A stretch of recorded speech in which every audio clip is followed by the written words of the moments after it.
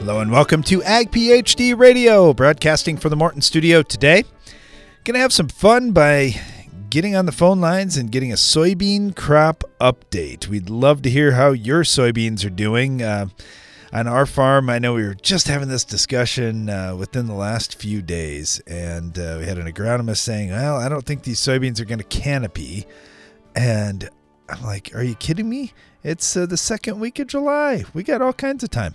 And, you know, the big thing is the sooner we can canopy, the better, because then, of course, we choke out the weeds and we don't have to keep fighting weeds at least as much. There may be a straggler that gets through here and there, but it's nothing like when you've got an open canopy, the sun hitting the soil and triggering all those weed seeds to germinate out there. So anyway, we'll talk about crop canopy and soybeans. We'll talk about what's going on in the crop a little bit and what kind of condition it's in.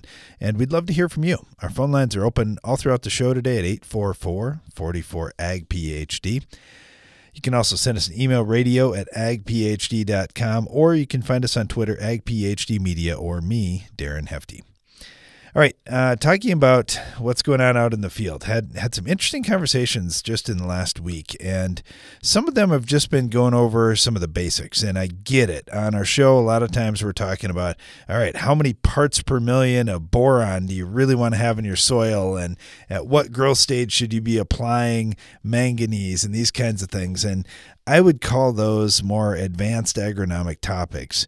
But when we get down to some of the basics, like just straight up growth and development of our plants and understanding how does it get from a seed to something that's producing seed, I don't know, a lot of times we just take that for granted, but we've skipped over a lot of those steps. Every show, we just jump right to, hey, here's something way further off in the season, and we didn't really talk about how we got there. So I wanted to start with that for just a minute, because there's some cool stuff happening in corn. So, for example, a lot of cornfields around the country have not tasseled yet, especially in the Corn Belt, and they're getting relatively close. So we get a lot of growers, hey, how long will it be until my corn's going to tassel? Well, my first question is, well, I don't know how many ears you got or how many leaves you have left to come out before that tassel comes. And they're like, okay, well, explain this to me. Well, take the top part of your corn plant and just dissect it. Just start unrolling leaves off and start seeing, oh, well, there's still 3 more leaves wrapped around the outside of my tassel. So how long is it taking you to get each leaf to come out? And, you know, depending on what you're getting for heat and growing degree days and so forth, you can calculate exactly when that tassel is going to emerge. You can start dialing in when your aerial applicator is going to need to come, or when you're going to do it with the high clearance ground rig, whatever the case may be. If you're doing some treatments, you can kind of figure out what your timing is going to be. The other thing is we've got a lot of corn out there that's relatively small, and we're seeing some issues. And I get pictures all the time about, hey, there's this going on, and we show some leaf that looks really funny on top of the plant, or, you know, partway up the side of the plant. And normally my first follow-up question, if I'm on the ball, is, well, what's it look like below ground? And so often we get pictures of above ground plant parts, but not the below ground. And I just strongly encourage you, no matter what stage your corn is at, go out and dig up a couple of plants today in a couple different areas and take a look at what's going on. So maybe you want to go to that area that's having a struggle, and then you go to your best looking area and just dig up one plant. And hopefully you aren't thinking like my dad used to think, and he'd be like, oh man, I don't want to be digging up too many plants out there. I don't want to hurt myself. But each corn plant is only worth 2 or 3 cents. So it's not much, unless it's a sweet corn plant and you're going to sell the ear for $1 or something crazy like that. But even so, worst case scenario, a corn plant, even the most valuable corn plants are probably only worth $1. So to dig up a couple, it's really not going to be very expensive. And the lessons that you're going to learn are going to be really valuable. So with corn, as you dig it up, just try and get as much of that root system as you can. So go out a little ways away from the stalk. And this sounds obvious, and it is for most people. But if you've never dug up a corn plant, hey, I don't want to leave anything out. So as you dig up that corn plant, then what I'd suggest that you do is, what I'll normally do is just kind of gently knock that corn plant and that root ball against the soil and try and knock off all the soil that I can. But a lot of times there's going to be soil that just doesn't fall right off the plant. So that's where, if you had a a couple of gallons of water in a 5-gallon pail. You can just dunk that corn plant a few times and completely wash off the roots. And then you're going to be able to see quite a few things. So if I was looking at a corn root today, what would I be looking for? All right, so first of all, what should be there for roots? Well, one thing that you could do about a foot above the ground, just cut the corn stalk off. So you've got like 1 foot of stalk, and then you've got a root ball beneath it. And then what I like to do is just take a knife and slice right down the dead center of that stalk, all the way down through the dead center of that root ball. Then you can split it in half, and you can kind of see what's going on. So once you get below the soil surface, what you should see is 5 rings of nodal roots. And if I'm already losing you here and you're like, what are you talking about? Rings of roots. Well, what you're going to see is they'll come out from the stalk, and there'll be roots that'll shoot out all the way around that stalk. And that's what I mean, a ring. And there should be 5 of those rings. And then at the very bottom, or at the point of that stalk, you're going to see the radical and seminal roots, and you're going to see the seed still attached. So you can look where your soil line is down to where that seed is, and you can see what your seed depth is. And if you say, well, my seed depth is only 1 inch, I thought I planted at 2 inches, you may have just discovered why you're having some issues in that area of the field. The other thing that you could be looking for on the root system too is, are they all nice and white and clean, or has there been a bunch of feeding on the roots? We're seeing a tremendous amount of insect pressure this year across much of the Corn Belt, and it's not going to surprise me at all to have any of you listening to the show today say, wow, I dug up some roots, and you know what? There's a pretty good amount of insect feeding, whether it was Smart Stacks corn or conventional corn. You know, of course, on the conventional corn, you'll see more, but those bugs have to take a bite out of the root to ingest that BT. So that'd be a couple things I'd be looking at today. And then also the other thing is just do some staging on your corn and start counting leaf collars. And we can talk about the leaf collar thing a little bit more later, but that's going to be really important, especially if you're still out trying to make some spray applications. Okay, we got talking about corn there a little bit, but we're going to get into soybeans today and get a crop update from around the continent. We'd love to hear from you at 844-44-AG-PHD. Stay tuned. Ideal for herbicide applications, the ultra-low drifts large air-inducted droplets were designed to eliminate driftable fines without sacrificing coverage. Its thick three-dimensional pattern creates multiple angles for the spray to cover the target. Hypro, helping you spray better.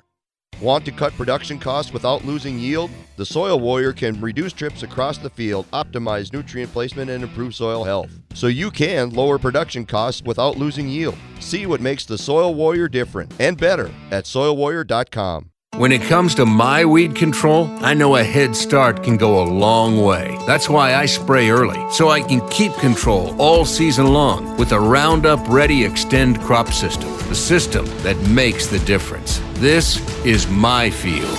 Choose the Roundup Ready Extend crop system for control of more weeds than any other soybean system. Featuring XtendiMax herbicide with Vapor Grip technology to manage tough-to-control weeds, including up to 14 days of soil activity, along with the field-proven performance of Roundup Ready to Extend soybeans. Now you have the right tools to extend your weed control and extend your yield with the system that makes the difference. Learn how you can put the system to work in your field when you visit RoundupReadyExtend.com. XtendiMax is a restricted-use pesticide. Performance may vary. Always read and follow grain marketing and all other stewardship practices and pesticide label directions. Check local regulations for specific requirements in your state. You got in the field. Well done. That wasn't an easy task this year. Now give your corn everything it needs to get the job done this season. At Side Dress, adding Agro Liquid nutrients to your nitrogen can economically and efficiently boost potential. It's not too late to supply the nitrogen, potassium, sulfur, and boron your corn needs to reach top yields. We can help you develop a successful nutrition program for your corn. To learn more, visit agroliquid.com.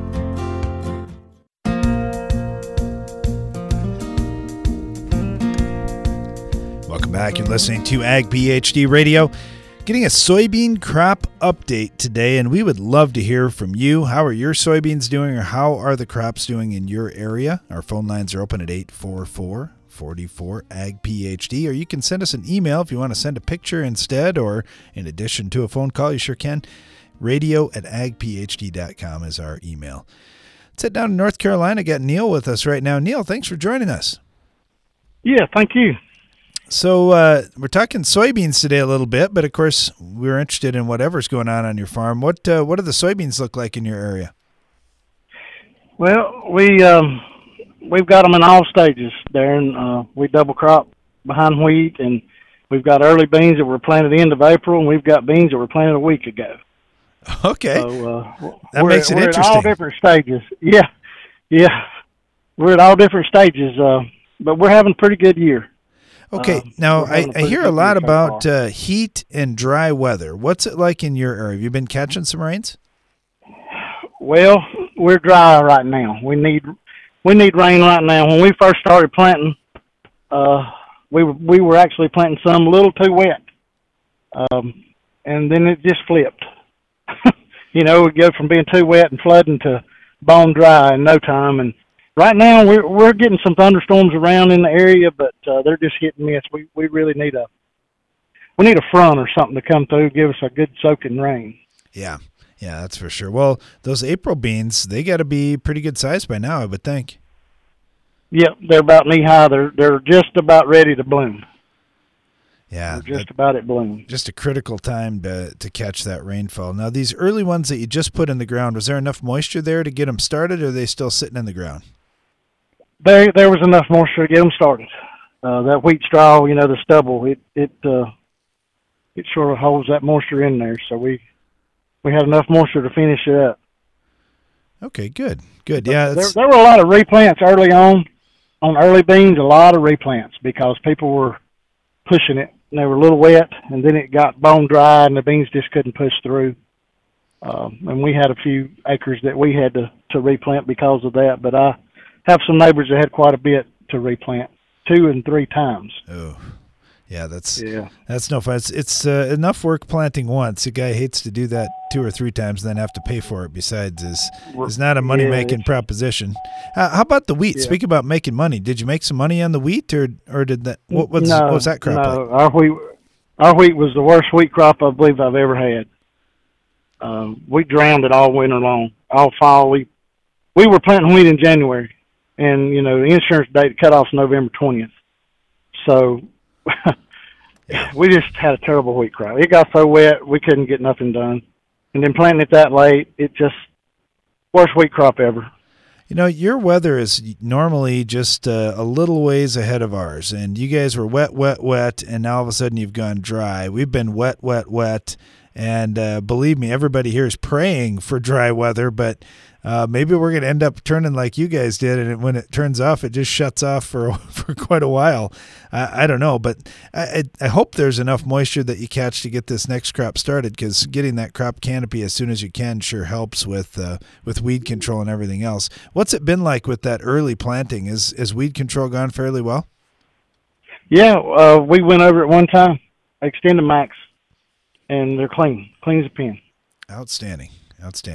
Well, I guess we got a little bit of good news, and kind of nice not to have to look at that wheat crop anymore. Sometimes, like this year in 2019, there's a lot of guys that are anxious for corn harvest just so they don't have to look at some of these fields that are pretty tough out there too. So, yeah. Well, Neil, good luck here on this next crop, and hopefully it turns out great.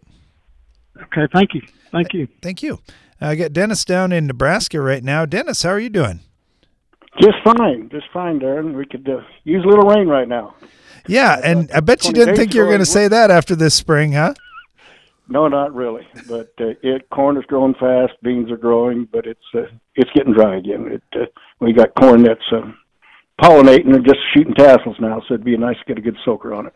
Yeah, that's for sure. Now, are you doing narrow rows on the corn, or are you just doing narrow row stuff on the beans? We're on 20s on corn and beans both.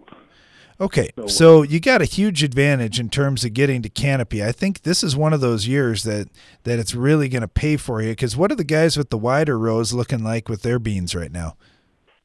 They're growing. If they got them in early, the beans are looking good. These beans that were planted in late or the end of 1st of June on, we had a lot of rain on them, and they didn't come up good. We had a lot of replant on that, water setting, drowning out, and things like that. But otherwise, we had probably 3/4 of our. We had probably had about 1,300 acres of beans in from the 4th of May till the 15th of May when it started raining again. Excellent. Okay, so you've been dry now. Is anything suffering, or has that been a good thing to dry out a little bit? Well, it's been a good thing to dry out. The corn, you know yourself, when corn can root, you get your best crop. Yep. And it's really rooted down good in that it cleaned up some of its yellowness. It's getting all the nutrients that was a little bit down deeper, I think. And the beans, like I say, they like warm weather, so they're doing good now too. But when you start tasseling, that's you need a good shot of rain on it. And that we're going to start the pivots up tomorrow on a couple of farms and go there. Yep. Yeah, it's nice to be able to supplement whatever you're going to get from nature. Now, when we think about the fertility this year, and you mentioned that you're finally starting to green up good and the crop looks pretty good. How did you do getting fertility out there? Because you guys are wet last fall too. Yes. We did a 3-way shot. We on the corn side, we dribbled nitrogen on and turned right around and started planting, and we put about another 10 gallons onto the planter with a starter in the row. And then about 2 weeks ago, we flew on some urea with Safener. Okay. And it's the first time we did a little of that last year, had great results, and we're doing it this year. We did it on all our corn acres this year. Yeah, well, that'll be really interesting here to get that jump. And like you say, if everything's greening up, it sounds like you're getting the nitrogen in there. It could be fun. Yeah. I did my first ear counts, and my gosh, the ears showing up. You know, it just if it'll just rain now there, and that's we could have a nice crop down in southeast Nebraska. Well, we keep sending you water down the river, but that doesn't really help your crops. Those poor guys along the river. It's a shame what happened to them this year. It's just downright terrible in that. And then I've got some friends out at business clients out at Kearney and that where they had those heavy rains. I don't know. It could almost drown out a lot of that corn, and the water's going to set too long in those fields before it gets out, I'm afraid. Yeah.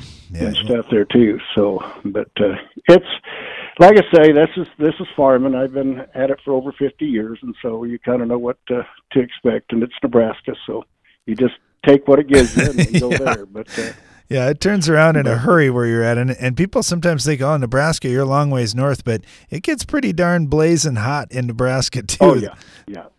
We're about 14 miles from Kansas border down here in southeast Nebraska, so yeah, it can get warm, but a lot of these genetics anymore, it's just amazing what they'll do for you. Yeah, it is. It's a lot better than what we had even 10 years ago. It's been a big improvement. Oh yeah. We went to corn. We no-till everything when we went to corn about 25 years ago. Was one of the first no-tillers in the area. But we used to raise all this country's milo back then. And they just got the corn genetics where it out yields milo even in dry years now. So we've been real happy with what we're doing. Yeah, that's fantastic. I just had a chance to kind of drive through your area within the last week, and man, there were a ton of bugs and a ton of these thistle caterpillars down there. Have you been out spraying for those, or? We when I got back from Lake Erie the middle of June, and I was checking crops on that Sunday, and we got a sprayer in the next day. We had just 200 acres of them. It was real bad, and the rest of those early beans, we didn't find them anywhere. And that, maybe just one or here or there, but they was riddling those plants up so bad they was making the cocoon parts, Yep. And I'd only been gone 5 days. Wow. But that's how fast they moved in there, it seemed like. So. Yep. And that's the first time I've ever seen them in this area. Yeah. But there was a lot of it around. I would say about once every 10 years we get them. It's I don't know what it is with weather that makes it happen, but this was sure one of those years in Nebraska. Yeah. Well, hey, Dennis, thank you so much for being on. I really appreciate the update, and good luck. Hopefully you catch some rain here soon. Thank you very much. Getting an update about the soybean crop around the continent, we'd love to hear from you. 844-44-AG-PHD is our phone line. We'll be right back.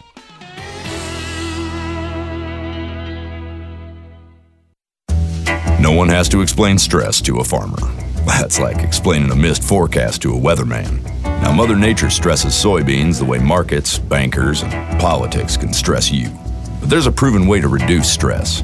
With Preaxor fungicide, you'll see the difference. It decreases stress from disease, drought, hail, and heat, so your beans can focus on what matters most: better yields. Talk to your local rep about Preaxor fungicide and BASF plant health. Always read and follow label directions. Find your full potential and increase your bottom line with branded generic herbicides from Atticus LLC. Tough broadleaf weeds are a hassle, but they're no match for Cavallo from Atticus. Cavallo delivers fast, contact, and residual control so your corn, soybean, and sorghum crops can thrive. Growers across the region count on Atticus for relevant and reliable products that deliver results every time. Ask your local retailer about Atticus products and visit atticusllc.com to learn more. For value-based solutions you can trust, turn to Atticus. Always read and follow label instructions. Build with the best. When you choose Morton Buildings for your next farm storage building, you'll experience the Morton advantage at every step, starting before the walls even go up. Since the value of our buildings is in its ability to protect what you have stored inside, we ensure that every component is researched and tested to withstand the elements in all weather conditions. And we back it up with the strongest warranty in the business. Looks better, built stronger, lasts longer. Learn more at mortonbuildings.com. Want to cut production costs without losing yield? Brian Ryberg from Buffalo Lake, Minnesota has done just that. Here's his story. We began using a Soil Warrior on our farm the fall of 2014. We've seen many benefits from better water infiltration, a lot less hours on equipment, fuel, been able to reduce our fertilizer side, so it's really simplified our operation. See what makes Soil Warrior different and better at soilwarrior.com.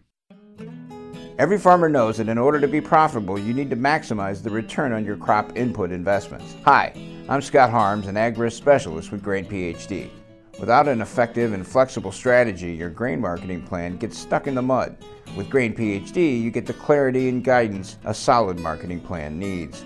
Our free GrainBridge software simplifies your cost-profit analysis, and our risk specialists are here to help you develop your plan. Sign up today at grainphd.com. A pasture should have two things: grass and cattle. No weeds, no brush. That's why Chaparral herbicide offers the broadest spectrum weed control available. It controls weeds other products can miss, like buckbrush and Canada thistle. And less weeds and brush in your pastures means more forage, so you spend less on feed. Chaparral also suppresses seed heads, lessening the effects of fescue toxicosis, all while providing season-long residual control. Visit noweedsnobrush.com today and learn more about Chaparral.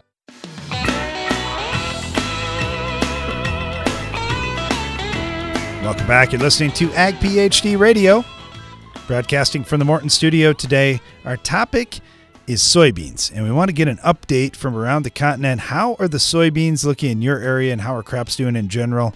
Let's head down to Iowa right now. We got Zach with us. And Zach, I know the conditions of the crop in your state really vary from one end to the other, so how are they doing around you? Oh, well, we had a planting window from April 20th to July 1st. In our area, so wow. There's some beans that look pretty good and some beans that don't look so good. So mainly due to what? What would be the problem? Just heavy rains or other conditions? Yeah, just cool, very wet spring. There's a lot to do with it, for timely planting, and some guys didn't get into it till later because of that, wet fields and waiting for it to dry up and stuff. So yeah, it's. We were talking to some of the guys down at Iowa State last fall and through the winter, and they said there's more manure that has to get applied in the state of Iowa in the spring this year than ever before. Did you get caught in that spot, or did you get yours done in the fall? No, we got ours done in the fall, luckily. But I don't know if that was good or not. We might have lost some with the wet spring or some of the, the wet spring we had or not. So I know like guys who didn't, do the wet, didn't get their nitrogen down. I think that was kind of a good thing because I knew they didn't lose any. Yeah. Well, that was what happened to us on the farm too. We had to do, we do some dairy manure, and we couldn't get anything done until the spring. And we were actually kind of thankful in the end that, man, we probably would have lost a chunk of that the way we were underwater for much of the spring. So, okay, you say you got some crop that's up good now in these soybeans. Are you putting fungicides on, insecticides? What are guys doing right now? Not yet. We're still kind of a couple weeks behind. We're not quite that R1 stage yet to be doing that, but I don't know. We've always done it the last few years. Been doing fungicide, insecticide. I guess we're firm believers. There's not too many in the area that are. I don't know if that's right or wrong or what. Yeah, no, it's been a good thing on our farm, and I guess you don't know unless you try stuff. This year, the insects have been trouble in different areas. We were talking to Dennis over in Nebraska, down in southeast Nebraska, and he said they've had thistle caterpillars for probably the first time he's ever had to spray for them, and you just never know what's going to be out there. Yeah. And I don't know what you're like. I mean, like I said, some of these earlier planted beans look darn good, but I don't know, some of these where we're not. I mean, I'm looking at a field right now that was just planted a week ago, and a neighbor of mine, and something like that. I don't know, is it worth putting the fungicide and insecticide on?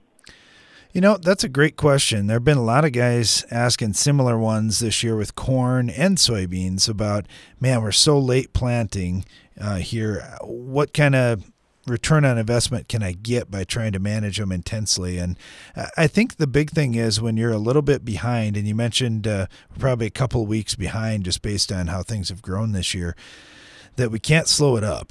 So we got to do everything we can to keep it moving forward. We've had a lot of guys doing foliar fertilizer already this year, trying to kind of jumpstart the crop and maybe turn it a little darker green and get it growing a little bit faster.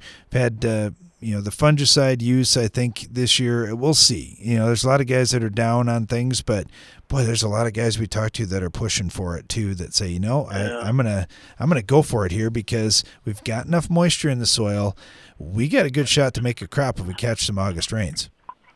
Oh yeah, like on the corn, our field, we got some. I think we still got some pretty good yield potential. And with corn over $4 now, I don't know. I'm gonna put it on all my corn fields. Usually I just do corn on corn, but yep. So.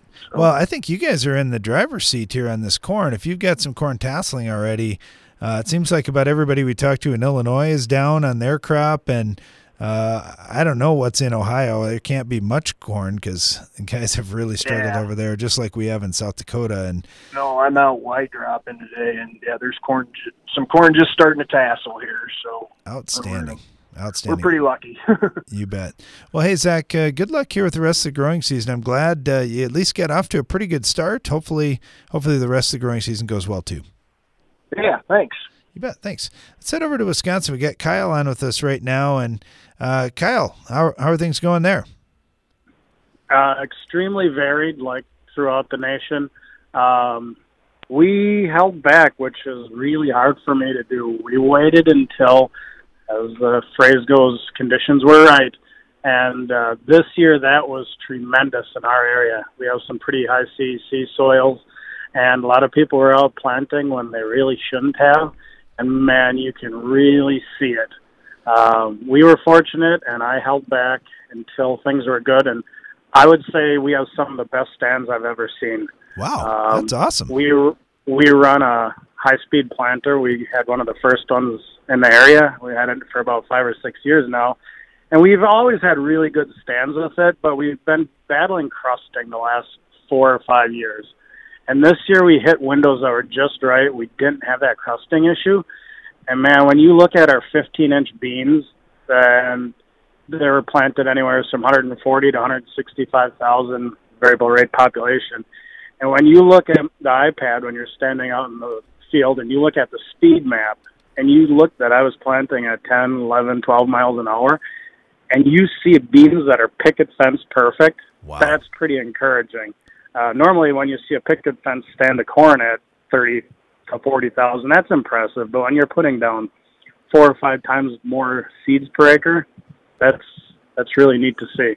So I think there's some good yield potential there. Only problem is we're about 30 days behind where I'd really like to see it.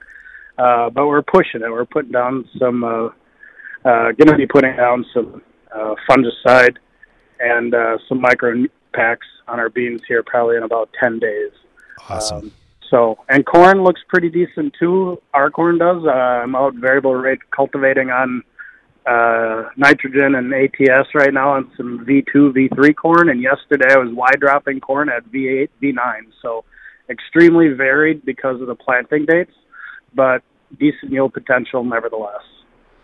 Yeah, that's this variable planting thing is interesting. We started our show off. We had Neil on. He's like, well, I got soybeans that were in April, and I just put some in after wheat harvest here a week ago, and he's got them at all stages. And I know for a lot of guys in the upper Midwest, it's, hey, we had a 3 or 4 day planting window here, and then a couple weeks later we had a couple days, and then a couple weeks later we had a couple days, and yeah, it's all over the board for us. The only thing that I'm really scared about at this time, at least in our area, it seems like fall harvest is generally a mirror image of planting. So we had a 32-day planting window from start to finish this year, and we should have had it done in 10 days. And I'm looking at, a planting window that took me 3 times longer. So I'm hoping harvest isn't going to be drug out like that, but we'll be ready for it. You know what, though, Kyle? Let's just say worst case scenario, harvest is drug out, like you say. Maybe it's because we got a super, super late frost, and we didn't get a frost till Thanksgiving, and all this crop actually made it, and we were able to harvest it with it naturally drying down without a frost. That would be okay. I'd take that. Yeah, I'd be on board with that, too. As you're out managing here, I know you do some tissue testing too. Have you been noticing anything on this V8, V9 corn? Is it starting to pick up the fertility? We've heard a lot of guys saying just the last week or so, there's really been a jump in some of the nutrient levels. We tissue sample once a week, starting about V2, and it was pretty darn consistent all throughout its growth stages so far. Just getting slightly low on some sulfur, so that's why we're putting on the ATS. So we have a really good, reputable lab that we do our tissue sampling with. We're very fortunate to have it, 15 miles away.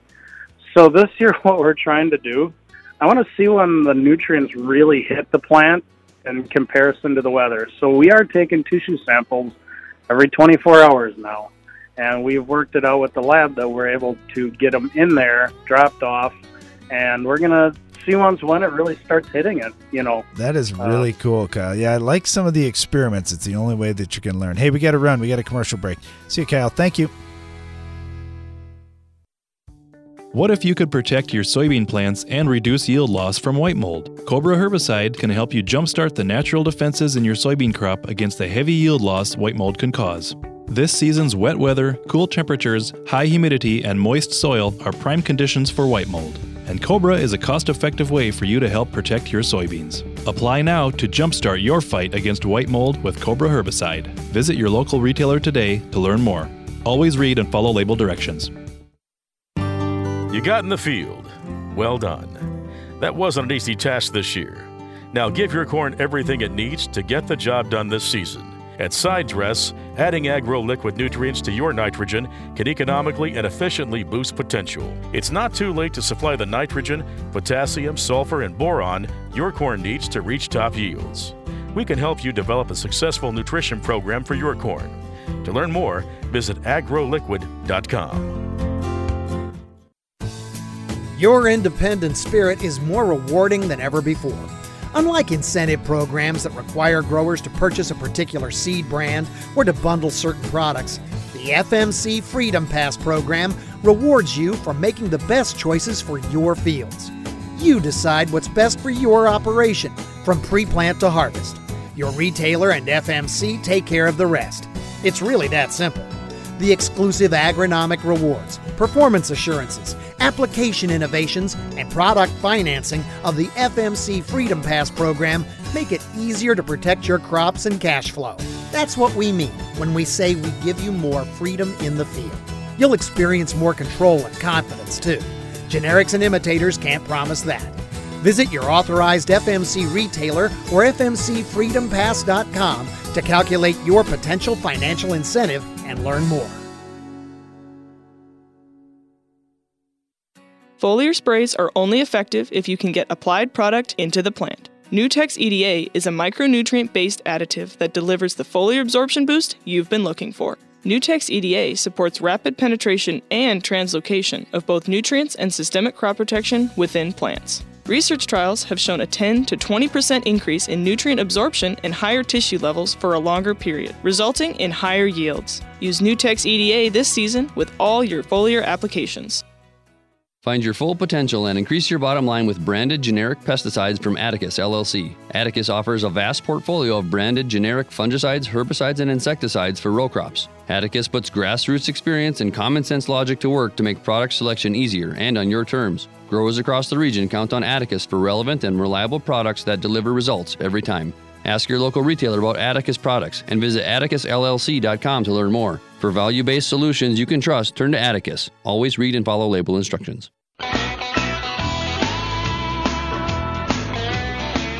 Welcome back. You're listening to Ag PhD Radio.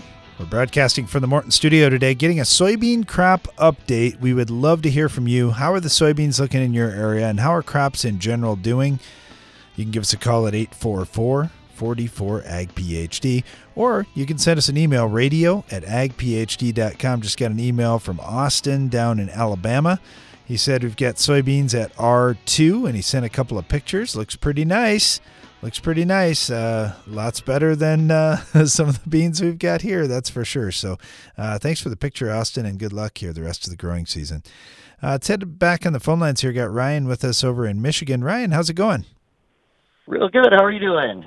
We're doing well. All right, so talk about your crops a little bit. What do the soybeans look like, and what do your other crops look like too?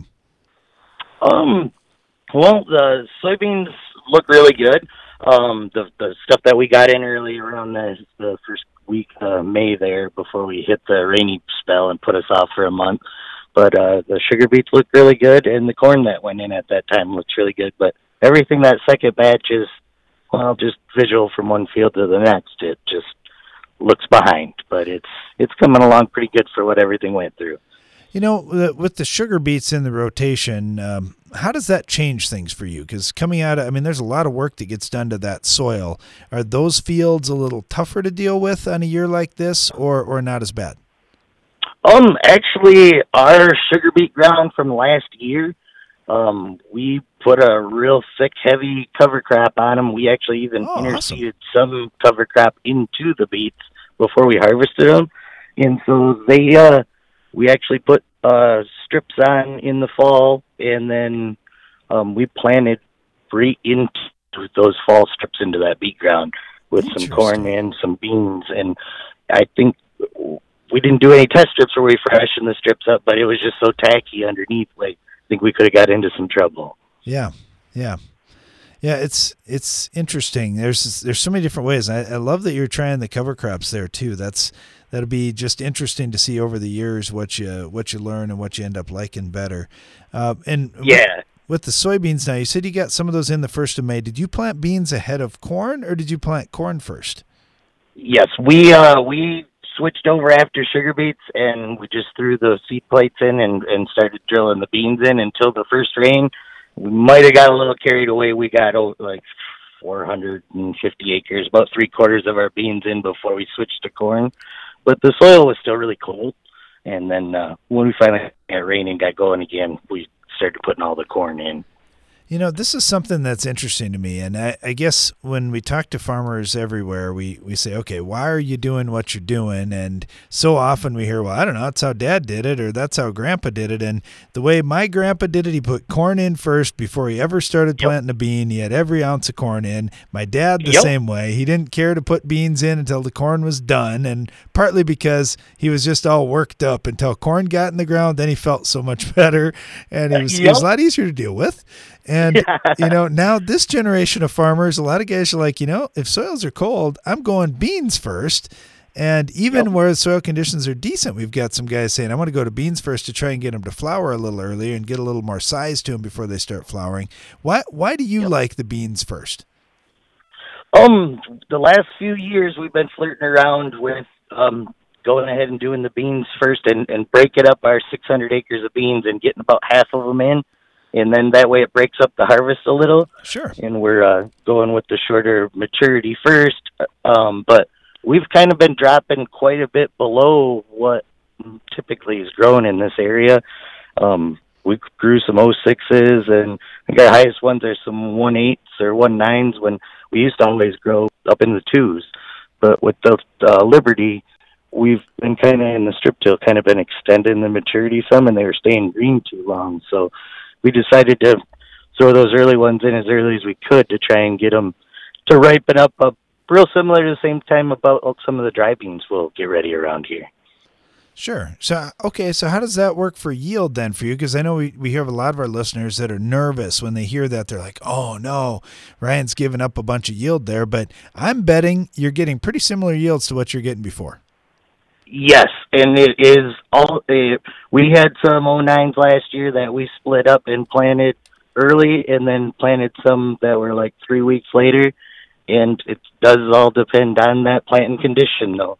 But you're not giving up that much yield for if you give a value to we're chasing that combine with the cover crop planter, and we're getting that extra time that crop can grow before our first frost in the fall for the cover crop. Well, it certainly pays off in a year like last year where harvest season ended up being a mess for a lot of guys to spread things out a little bit. It's pretty nice. Yep. Well, that is interesting. Well, Ryan, I appreciate talking to you today and appreciate you sharing a little bit about what you're doing. I think it's kind of cool. You're on a lot of neat projects on your farm, and you're changing things up the way it sounds from previous generations, which I also think is super cool. Now, I probably won't think that's as cool when my kids want to change things, but I guess that kind of comes with the territory, doesn't it? That's right. Yep.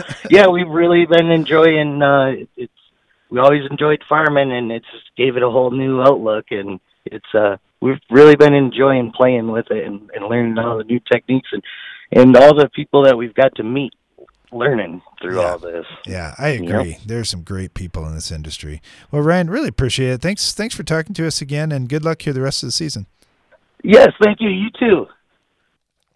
You know, one thing that Ryan talked about there that I thought was really neat too was just talking about planting conditions and getting in there when things were fit. And, you know, we look a lot at that on our farm about, man, when do you pull the trigger? And I know everybody listening gets in the same boat from time to time where, man, there's a rain coming the next couple of days here. This is our shot, and we got to either go or don't go. And I know we had one field of corn that we decided to wait, and that turned out to be the right decision. And that I was really happy about that. Brandon and I were out digging in the field. It was just, man, it just wasn't quite good enough. And boy, we waited a little bit. It did get better, and we've got a nice stand out there.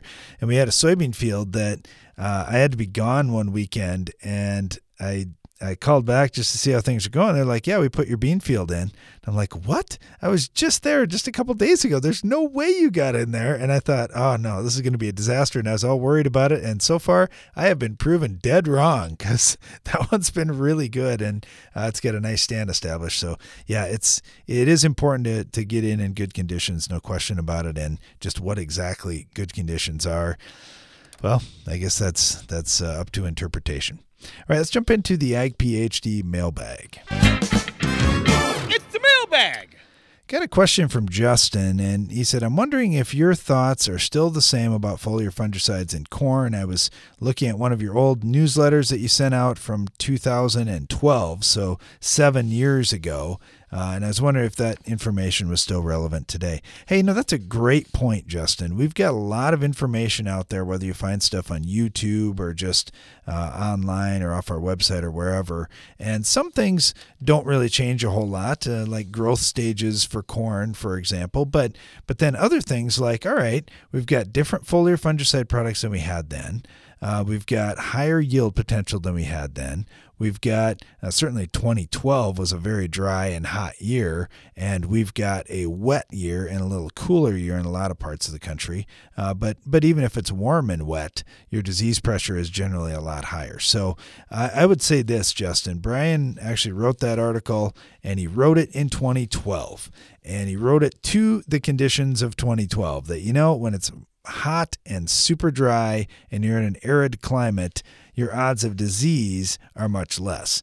Now, that said, you can still relieve some stress with a fungicide application. It's been shown to let the plant be a little bit cooler. It's also been shown to raise antioxidant levels in the plant and reduce ethylene levels, which basically cause premature death or premature ripening. So by doing those things, even if you don't have disease, there can certainly be a benefit in plant health that, I'll be honest, when I first heard plant health from fungicides, I thought, yeah, disease control, but I didn't really think, oh, if you don't have disease, it's going to be a big deal, but it sure could be. Now this year, I think we're going to have both. I think we've got plants that are under stress, and I think that we've got a lot of potential for disease. So yeah, we're totally in favor of putting fungicides out on corn this year, and we're going to spray every acre of our farm at tassel time, which we normally wouldn't do. Thanks for the question, Justin. We'll be right back with more of your questions after this. Your grain bin fans can cost you a lot. High electric bills from running when conditions are not ideal, shrinkage from overdried grain, and spoiled grain all take money out of your pocket. With the Steps GMS app temperature humidity switch, get your bin fans to start making you money. Only run fans when the conditions are right. Eliminate shrink and spoilage in your bins. Deliver grain in top condition at market moisture. When every dollar counts, you need Steps GMS. Contact us today at stepsgms.com.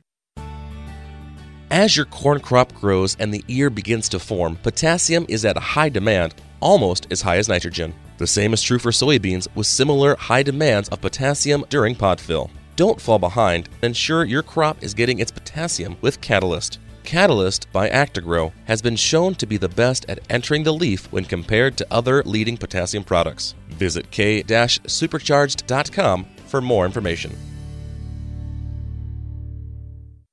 You need a powerful herbicide to fight the war on weeds. Bellum is Rotam North America's mesotrione herbicide, and it fights against the annual broadleaf weeds attacking your cornfields. Winning this battle means higher yields, lower cost to you, and maximized profitability. For long-lasting and residual weed control, check out Evinco, Vilify, and our newest mix, Rixa. For application, flexibility, and season-long control, that's Evinco, Vilify, and Rixa, powered by Bellum. For more information, visit bellumherbicide.com. That's BELLUM herbicide.com.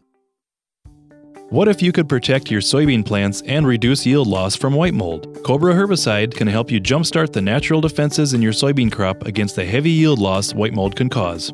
This season's wet weather, cool temperatures, high humidity, and moist soil are prime conditions for white mold. And Cobra is a cost-effective way for you to help protect your soybeans. Apply now to jumpstart your fight against white mold with Cobra herbicide. Visit your local retailer today to learn more. Always read and follow label directions. Hey, Bill, any advice to control tough weeds and rootworms? That's easy, Jim. Buy 2, save 3. Wait, for weeds and rootworms? Buy 2, save 3. Combine your Impact or new Impact Z herbicide purchase with a qualifying insecticide and save $3 per acre. Buy 2, save 3. That is good advice. For details, go to buy2save3.com. Impact, Impact Z, and Buy 2 Save 3 are trademarks owned by Amvac Chemical Corporation. All rights reserved. Impact Z is a restricted-use pesticide. Always read and follow label instructions. If you're a rancher who's obsessed with keeping your pastures clear, turn to Grazon Next herbicide. It offers superior broadleaf weed control, so instead of thinking about weeds, you can think about the money you'll save growing more grass and buying less feed. Used early in the season, Grazon Next also provides residual activity that controls newly emerged weed seedlings, giving you season-long control. Start enhancing your land while you protect it. Visit leavetheweedstars.com to learn more about Grazon Next. Always read and follow label directions.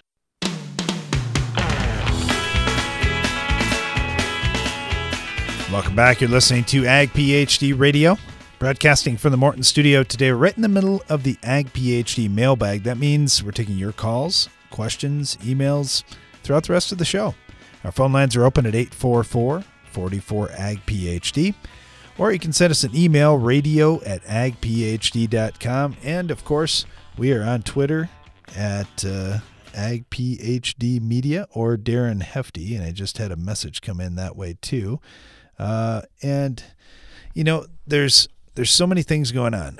This one comes from India, and this is from Gaurav, and I'm probably mispronouncing your name, but I'm going to give it my best shot. He said, last year I had emailed you about nutrient deficiency issues in soybeans, And this year, just to update you, I planted soybeans again and learned a lot from your information online and also from my experience last year. Last year, one other thing that I found is even though I was spraying systemic insecticides, almost 80% of my soybeans were infected with stem fly larvae that bored all the way through the stem, which impacted my yields pretty heavily. So my question is, how can I prevent insects from laying eggs inside my soybean stems? What insecticide works best to control these types of insects? Okay, Gaurav, and I apologize if I'm getting that name wrong, but I want to talk a little bit about this. So we've got an insect that we call the soybean midge that lays eggs inside soybean stems, and then those larvae just basically bore out the middle part of the stem. The plant eventually falls over and dies. So it's a huge yield loss. So I'm not sure if it's exactly the same bug that you've got, but wow, it's a big issue. So yeah, if you search for soybean gall midge larvae and search for University of Nebraska at Lincoln. They're doing a lot of work on this, but I know South Dakota State, University of Minnesota, Iowa State, and others are looking at this problem too. And that will give you kind of an idea of what we're fighting here, and it's a fairly similar problem to what you have, I think, just based on your description. So we've been looking at this for the better part of 5 years now, and we really have struggled because, number one, we didn't understand when the adults were flying. So what we were seeing is the larvae causing damage in the stems. We didn't actually see the adults. In fact, nobody even had a picture of the adults because this is a new insect until this last year. And once they figured out what the bug looked like, and now they're tracking when it's flying, we're going to start narrowing in on what we can do to control it. We've got a similar issue in wheat with wheat stem sawfly, and you can look at some of the research on wheat stem sawfly as well. What the wheat industry has done, they've developed some solid stem varieties, so there isn't that big open channel in the middle of the stem for the worms to exist in, and they've greatly reduced the issue, but they're losing yield with those varieties. So they're kind of in the same boat too. I'm going to lose yield if I have this insect problem, and I don't really have a good way to spray for it. What we're seeing with the soybean stem bugs, we're trying to spray post-emerge with bifenthrin, which would be a pyrethroid insecticide, while those adults are flying. So we're trying to find when those little midge are flying based on growing degree units, so basically based on heat accumulation for the season. So what we're seeing is the emergence on those bugs happens at a certain point. Now in India, depending on where you're at, you may not freeze at all during the year, and if you don't freeze, then I don't exactly know how this growing degree units thing is going to work for you, but where we're at, we freeze for probably 6 months of the year, and then the bugs all start flying in the spring as it warms up. So we're kind of tracking, all right, when we start getting to a certain level, so much heat we've accumulated, so many days of warm days, then we see these bugs flying. We try to spray them with bifenthrin before they can lay the eggs. That's the idea. Now, in terms of once the larvae are crawling around inside your stems, there's nothing we can do. We can't kill them at that point. So we've got to get them before that. The other alternative that some are exploring is, what if we put an insecticide either on the seed or in the seed furrow so that your root system could take it up and you've got a systemic insecticide that would be fighting the bugs. Now, there's one that's shown a little bit of promise in our country, but it's not labeled for soybeans. The active ingredient is fipronil, Fipronil, fipronil. Used to be marketed in a product called Regent, and it still is marketed for certain crops. There was some work that was done with fipronil, and it actually showed a little bit of promise against some of the stem borer species. Now, not specifically the soybean gall midge that I was talking about, but Dectus stem borer, DECTES, saw some good work being done where we could actually stop some of the Dectus stem borers. But basically, long story short, if you've got a bug that's boring in your stem, you have to kill it before it gets in the stem. So you've got to kill that adult as they're trying to lay eggs or before they can lay the eggs. That's your only shot. Hey, thanks for the question. Thanks for the update on your crop, and thanks for the kind word about our online content as well. Really appreciate that. Good luck to you with your crop this year. All right, got some feedback here. This one's from Raven. I said, hey, I was watching your video that you put out on corn tassels and silks, and it was really helpful for me. I'm a gardener. I've got just a few stalks of corn, and I mistook my new tassels coming out as baby ears, and I was really concerned about it, but now I see what they really are. Hey, Raven, thank you so much. We really appreciate that, and we totally understand, like with our Farm Basics segment on our television program, that not everybody's a farmer. In fact, only a very small percentage of people are full-time farmers, and it's really good to get just some of that basic information out about how crops are growing, especially with one like corn. Like you say, if you're raising sweet corn, well, there's tons of people raising a little bit of sweet corn at home for themselves or to sell locally, and it's pretty good information to get out there. So thanks a lot, Raven. Really appreciate you watching our stuff. All right, got a little feedback from Colin. He said, I'm new to leaf tissue sampling. You guys talk about it quite often. I was curious, is there a place I can find a reliable chart for my corn test to see if I'm in the right range for my crop? I've searched online, couldn't seem to find one. Thanks, Colin. We really appreciate that. You know, there's a lot of people looking for that same thing of where should I be? And the challenge is nobody really knows. So what you can find at some of the labs, like I know at Midwest Labs in Omaha that we've worked with, you can find out what their normal ranges are that they see at each growth stage. Because as you send in samples, they ask you, well, what growth stage are you at? Are you at V7 or V9 or R1 or whatever? And then they'll tell you, oh, okay, you had 5% zinc, and you should have 7 or something like that. And I'm just making up those numbers because I'm not reading off a chart or anything. But they'll tell you where they're normally at, and then they'll kind of give you a comparison. Are you high or low? They aren't talking about what the yield level is, though, at all. So you can say, well, I'm high. Well, high compared to what? Just high compared to the other tests that have come in. So you don't know if it's good corn or bad corn that was tested. All you know is that their test level was X. So you can find a chart from labs, but the best thing you could do is start charting it yourself. And year on year, based on the same stage of growth or the same GDUs or whatever you want to use to compare year to year, then you can say, okay, here's my level this year. Here's where I am the next year. Am I better or worse? And you know what your crop yielded this year. Then next year you can kind of compare. Hey, am I on track to maintain that 200 bushel yield goal that I had, or am I ahead or behind? So make your own charts up. That's the best way to do it, or compare with some other growers in your area just to see, hey, how am I doing compared to those guys? What's their yield goal and what's mine as well? Hey, thanks for the question, Colin. We really appreciate that. I got one from Kirk here, and he said, I recently listened to a podcast you did about biofuels. I'm a farmer, and I also work in the oil industry, so I'm kind of looking at this both ways. He said, I disagree with the way that some of your guests mentioned big oil has control over our leadership, and they're using leverage to control market share. I think the ag industry is one of the largest industries in the nation, and I'm sure they're lobbying Congress just as much as big oil. I'd like to see big oil and big ag on the same team working together to develop products that our nation needs. And I believe we should let market prices dictate what's bought and minimize some of the regulations. Hey, Kirk, thanks for the feedback. We really appreciate that. You do have a kind of a neat, unique perspective.